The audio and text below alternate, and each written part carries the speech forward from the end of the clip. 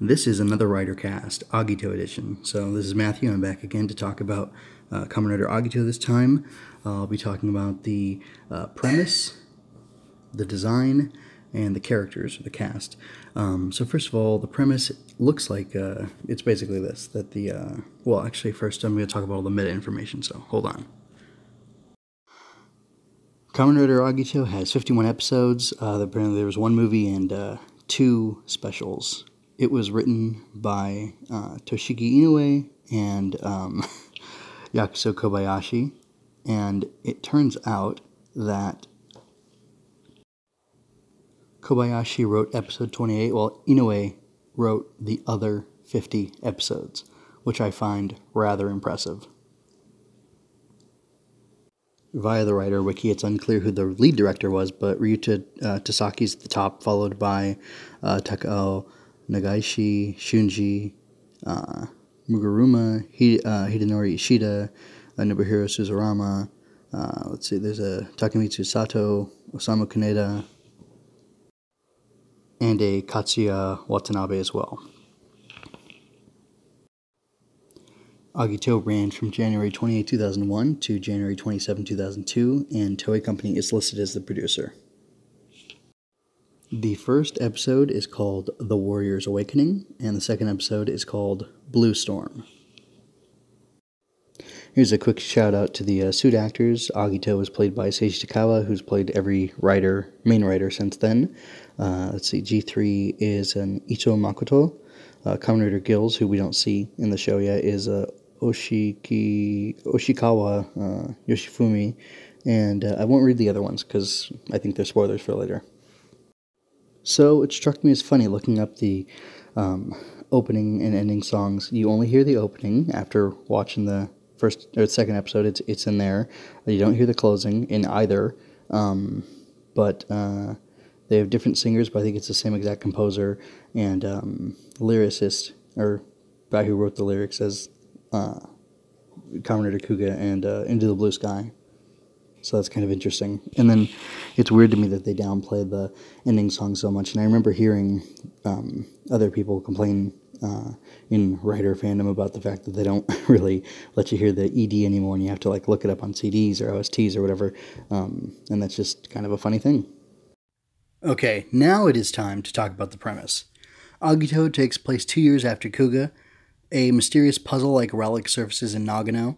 A series of grisly murders puts the police's G3 unit up against the unknown, monsters more powerful than the unidentified life forms G3 was made to beat. Those are the ones that Kuga fought.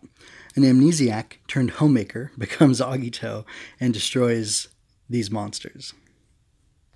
And presumably he must continue to fight them. So that's really the shortest bit of the synopsis I could give you, but it kind of spins out from there because the show is obviously pointing towards covering 3 people as main characters who carry the story forward. You've got Hikawa, who operates the G3 unit for the police, the special division of the police, and he has his own challenges besides the fact that his weapons are ineffective against the unknown.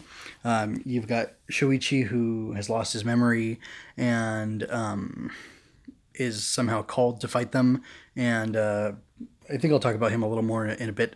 And then you've got, I know I will.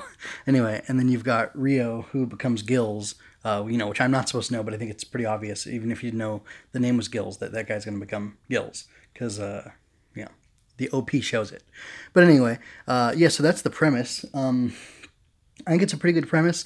I like how it ties back into Kuga, how the unknown are more powerful, or at least different, like a different class of monster or whatever, from the unidentified life forms, and that's pretty neat. And it's funny, somebody in episode 2 mentions, this relic with all these dials on it being ancient, and they're like, ancient? Ancient's not even, ancient doesn't even cover it, where we know that, Kuga was dealing with an ancient, belt and race that was sealed away and whatever. But I mean, to me, it speaks to the fact that the threat in Agito is even older, and I don't know about more sinister, but older, which is kind of neat.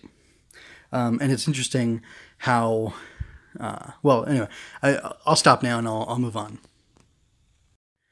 Okay, so onto the cast. I gotta say, the cast felt huge. There are almost three separate casts to consider. I'll start with Rio, who later becomes Gills. Next, Ozawa and Hikawa. Finally, Shuichi and his adoptive family. So, Rio, the swimmer, he's got his swim coach. We don't get to see much of them. We see his doctor, I guess, who's taking care of him or who's monitoring his case. And that's really all we get from him. I mean, I feel badly for the guy. He's gearing up for this big championship, and apparently he'd been in a car accident before, and then he's, hospitalized after being injured. And it's interesting because you can tell that, what's happening to him is connected to what's happening to Shuichi and these unknowns, because every time they do their weird wavy hand thingy when they're going to murder somebody, something happens, which kind of begs the question, when they murdered the boy before his mother and father from the first episode. Yeah, first episode. Had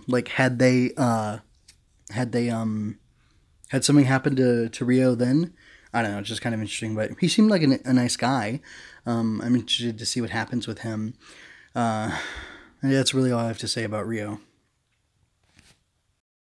So as Ozawa and Hikawa are working with the police there in a special unit, they have another guy on their team whose name I don't remember. I don't know how much focus he'll get later in the series, but anyway, it's neither here nor there.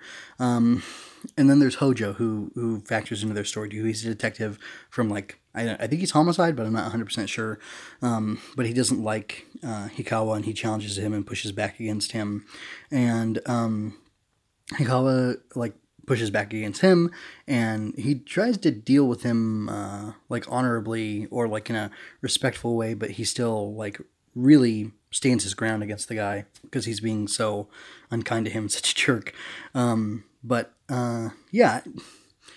I like the vibe between Ozawa and Hikawa. It feels like they've known each other for a long time. It feels like they have a lot of mutual respect.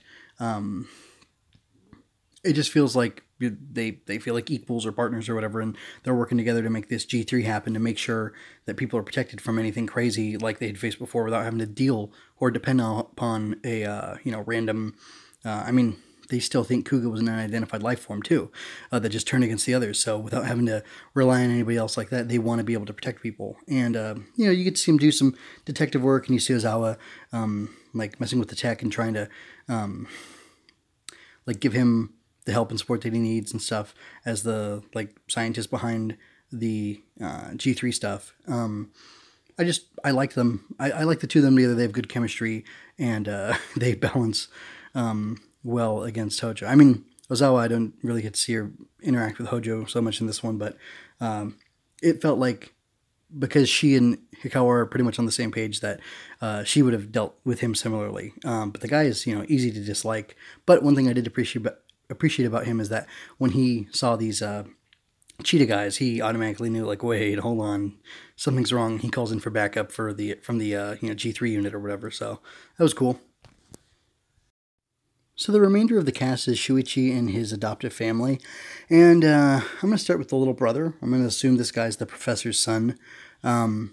He seems cool. It's funny how much smack he gives Shuichi. The bickering or whatever communicates a familial closeness and a familiarity, because familiarity breeds contempt and all that. So I mean, that was a positive thing I felt. I felt like these people really have been together for some time after he lost his memories and was taken in by the professor. I don't understand why the professor took him in. I feel a little bit of a the potential for a budding romance between the niece, the professor's niece, whose name I didn't catch, and Shuichi. And, I'm okay with that being explored. I think it's kind of interesting. I don't know what their age difference is. I mean, that matters. She looks like she's in high school, but I can't quite tell, just based on her uniform. I don't think they do those in the colleges, but I don't know for sure. I'm not a Japanologist, so I couldn't tell you. Let's see. So the professor, he's kind of an interesting guy, and I really want to get to know more about him. I liked what I saw of him so far.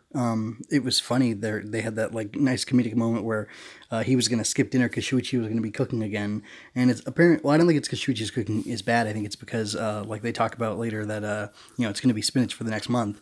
That he grows all these great vegetables in their garden, and then he keeps using them because why not? And that's kind of a funny thing. Now, to talk about Shuichi himself, he seems reticent to know who he is or who he was before he lost his memories, and he has that conversation with the young lady who lives there in the house, the professor's niece, and yeah, it's interesting. He kind of doesn't want to know who he is. I don't think he really is cognizant of this whole Agito thing happening to him, really. And it's funny. It's a really funny situation that they're in, where he is in debt to this guy because he took him in when he's has amnesia, and so like he cooks, he cleans, he grows food for them, he does all this stuff, and I jokingly said that he's a amnesiac turned homemaker or whatever, because he kind of is, and there's nothing wrong with that. I kind of think it's neat, actually, and I'd be interested to see how that changes throughout the course of the series, because I would imagine that he would gain some of his memories back as time goes on, because it would probably be relevant to the plot. I would assume he's some sort of special person. It was interesting because would I say he's called? Maybe he's called. Like, where did his belt come from? I don't know. He just had this, while these guys are doing their finger wavy thing, he gets like a headache, and there's this trauma, and there's this light glowing at his navel, or, at his belt line, and then boom, the belt appears on him, and he goes and fights and transforms, and it's a weird thing. I don't quite understand what they're doing with this character or what's going on, but I'm intrigued by what's been set up there. And I liked him with the professor. I liked him with the little brother. I liked him with the niece. Like, she joked about him marrying her if he turned out to be some super rich guy before his amnesia. And he's like, look, some things are better not to know. Like, I don't want to go there with you, lady, which was funny.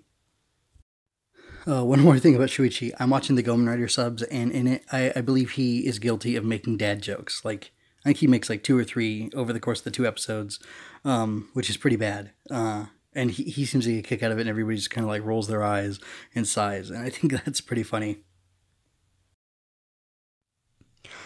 Again, we have multiple factions to discuss with design. Gills is excluded here because he doesn't show up in these episodes. So I'm going to talk about the G3 unit, the Unknown, and the Agito. So I really like the tech van that they have for G3. It's pretty cool that they can just roll up the wagon and deploy to wherever Hikawa is and equip him there. And they show it off in a really cool way in the show.